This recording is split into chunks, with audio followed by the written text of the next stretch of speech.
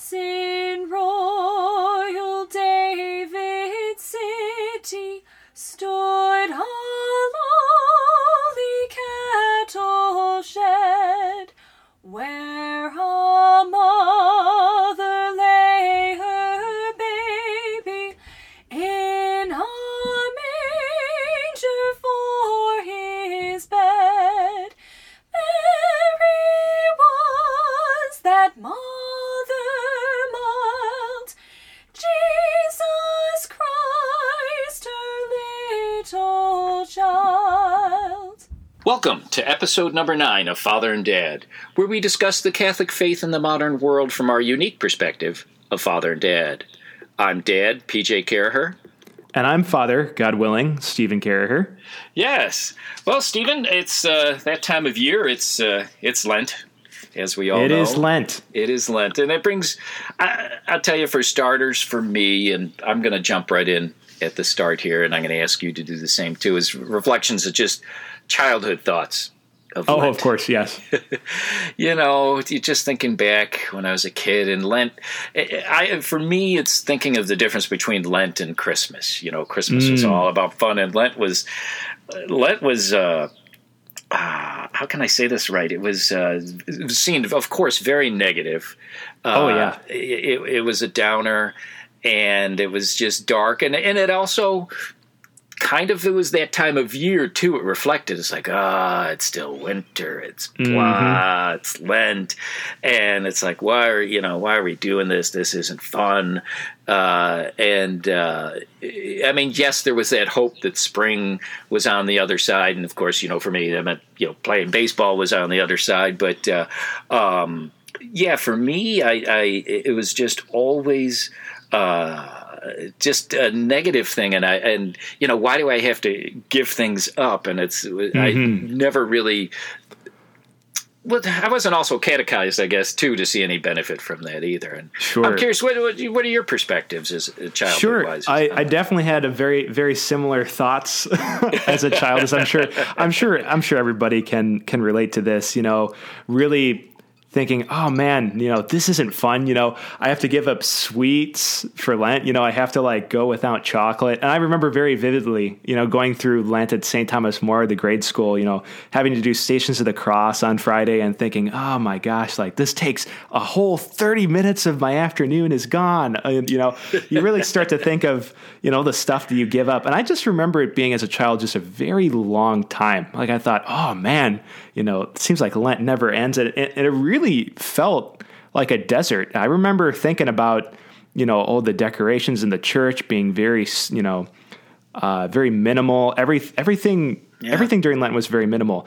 And that's kind of stuck with me. I'm certainly, maybe grown out of my, childish complaining at some level, to some degree. Yeah, I'm sure that's something that I certainly deal with still, but I think the image of a desert has really stuck out to me very much, and I still relate to it, because that's kind of what Lent is. And we hear in the gospel today, the first Sunday of Lent, that Jesus goes out into the desert to be tempted for 40 days. So this image of a desert, the image of us going out into the wilderness in Lent, is kind of like the image that the church gives at the very beginning of Lent. And I think it's a very beautiful image that the church gives. Yeah. But it's maybe we can go into a little bit more of the beauty that we see in Lent. Yeah, and the beauty is, I guess, the contrast from as a child, it's all about what you want to see for me, and I think as an adult, the beauty of the desert is like, what are all of these obstacles that I've put in my life, and that absolutely, and the desert lets you clear those out. So the funny thing is, and I think for you too now as an adult, Lent is actually a time you look forward to, as crazy as that sounds. Absolutely. And you know what? That's absolutely true. I've heard, and I've heard a lot of my brothers here at the seminary. It's been a blessing to, go through Lent in seminary with a bunch of brothers who are very serious about Lent. We oftentimes, us seminarians, have to be told to calm down with our Lenten practices. Sometimes we get a little bit too intense. But it's beautiful. One brother in particular, I'm remembering, he told me that he really likes Lent, and I'm like, even as a child, I'm like, what are you talking about? He's like, no, because it's a good change of pace. It's a change of pace that you don't necessarily think that you need until you realize that it's, the middle of February, March, and it's the bleak months of winter. It's a change of pace. You're really putting an emphasis on this detachment, what you're saying, through going through the wilderness where we're kind of almost forcibly detached from what we have through our Lenten observances and practices. And I think it's important too, is as we begin our 40-day pilgrimage in this desert, this deserted place, that yes, we are detaching ourselves from the things that we're clinging on to, but we have to keep in mind the reason why we're detaching ourselves from these things that we're attached to. Good point. It's not because we, as Catholics, worship suffering or think that suffering is a good in itself.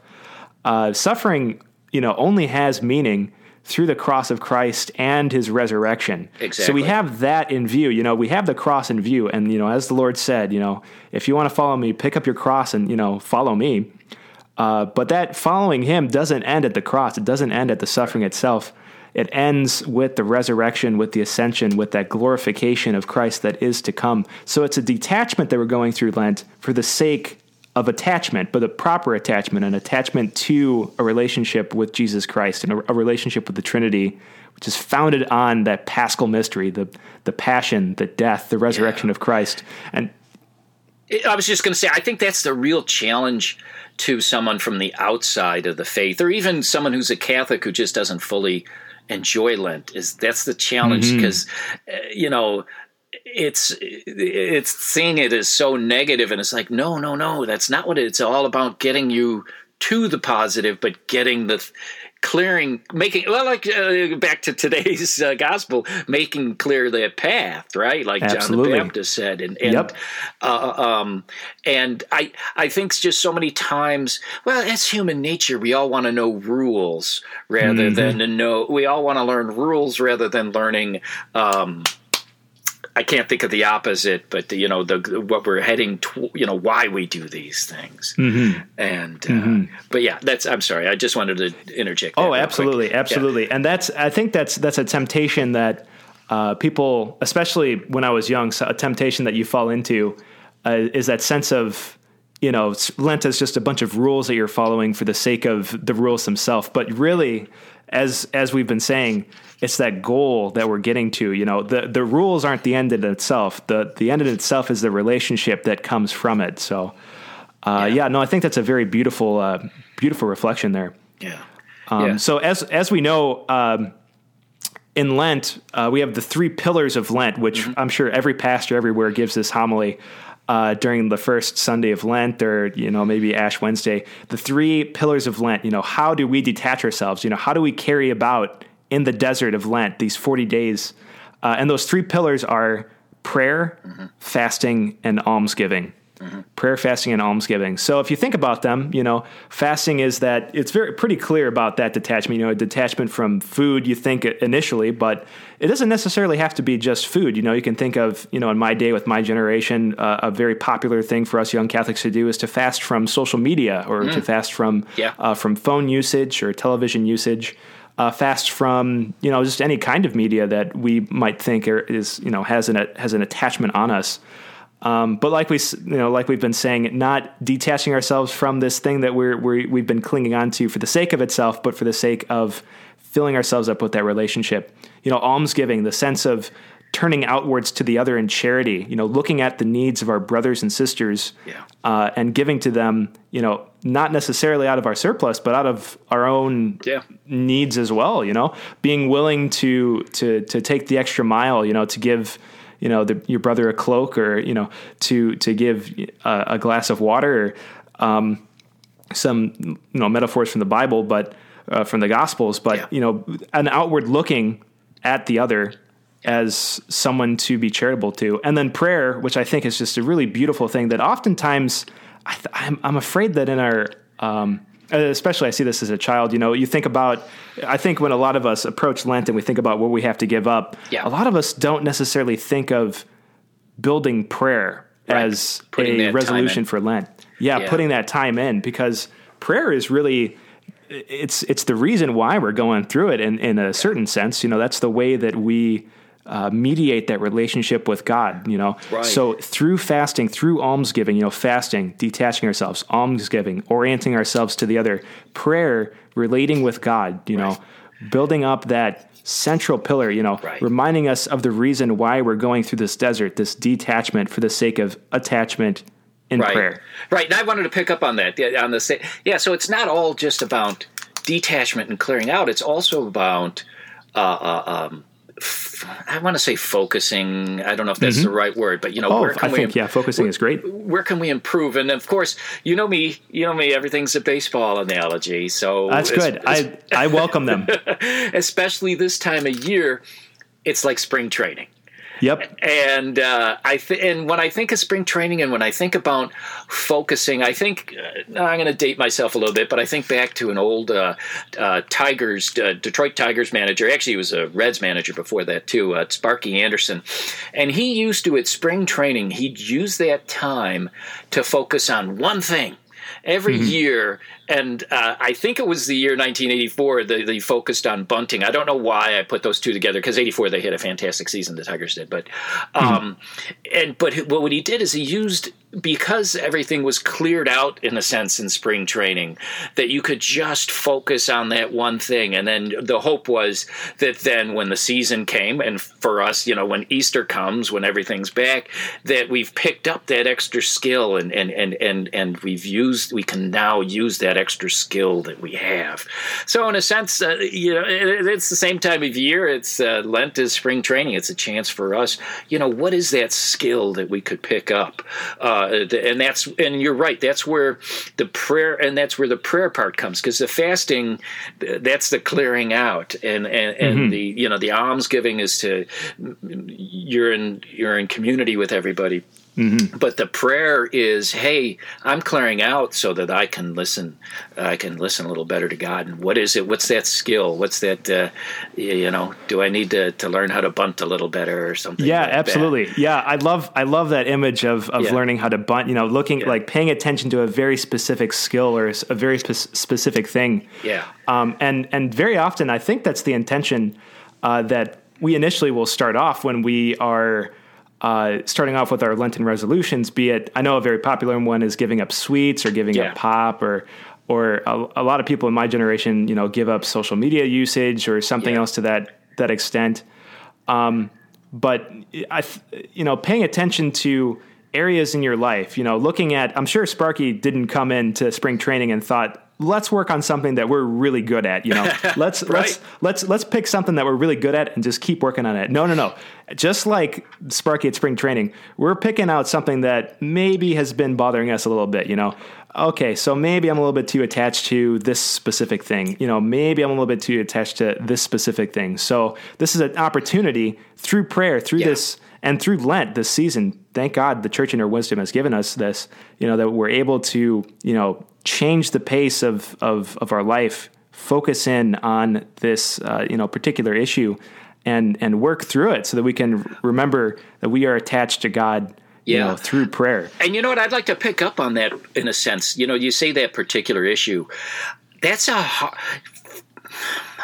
hard part, really, to me, of Lent is to be honest. It's a couple of things. One is to be honest with yourself, to know. Well, that's part of preparing for a good penance, for a good reconciliation, is being honest with yourself. Where is it that I need to improve? And I think in our lives, I think the number one thing that stops us from naming or going after that one thing, let's call it bunt. Let's use our baseball analogy. Use the baseball analogy. Go for it. What's the thing that's the one stopping, thing that you're attached to, the one thing that's stopping you? Yeah. The one thing that's stopping me from saying that, I don't know how to lay down a bunt, is fear. Mm-hmm. It's fear. It's fear like, oh, geez, I'll never know how to. I'm always afraid to face the pitcher. The ball's going to hit me on the hand, and so. But here's the thing: and I guess this is the end point that I want to say is it's okay to be afraid, and the fact that you are afraid means then it is something you need to work on. And I don't know if the opposite is the right word, but opposing that fear, or if you let that fear get a hold of you, that's where it becomes, I'm going to be a little blunt here, that's where it becomes cowardice, for lack of, I don't mean to sound too negative here, but it's okay to be, so let's go with the bunt. It's like, hey, yeah, I'm afraid, because I used to be afraid to square around. I was always afraid the ball would hit me on the hand when I'd bunt and all of that kind of stuff, because you have to slide your hand out and get it. But if I didn't take that, if I let that fear run me, I'd be a coward and I'd never even square up and try to bunt.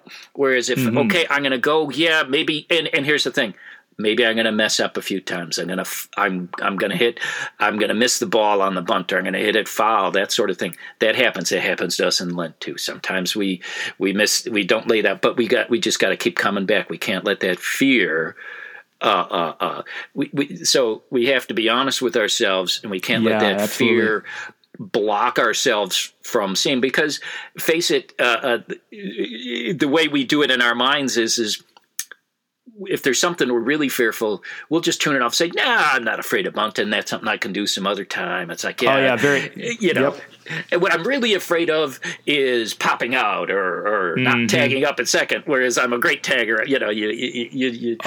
It's funny how your brain can do that. And that is but that's where prayer can answer too, is that, you really got to be honest with yourself.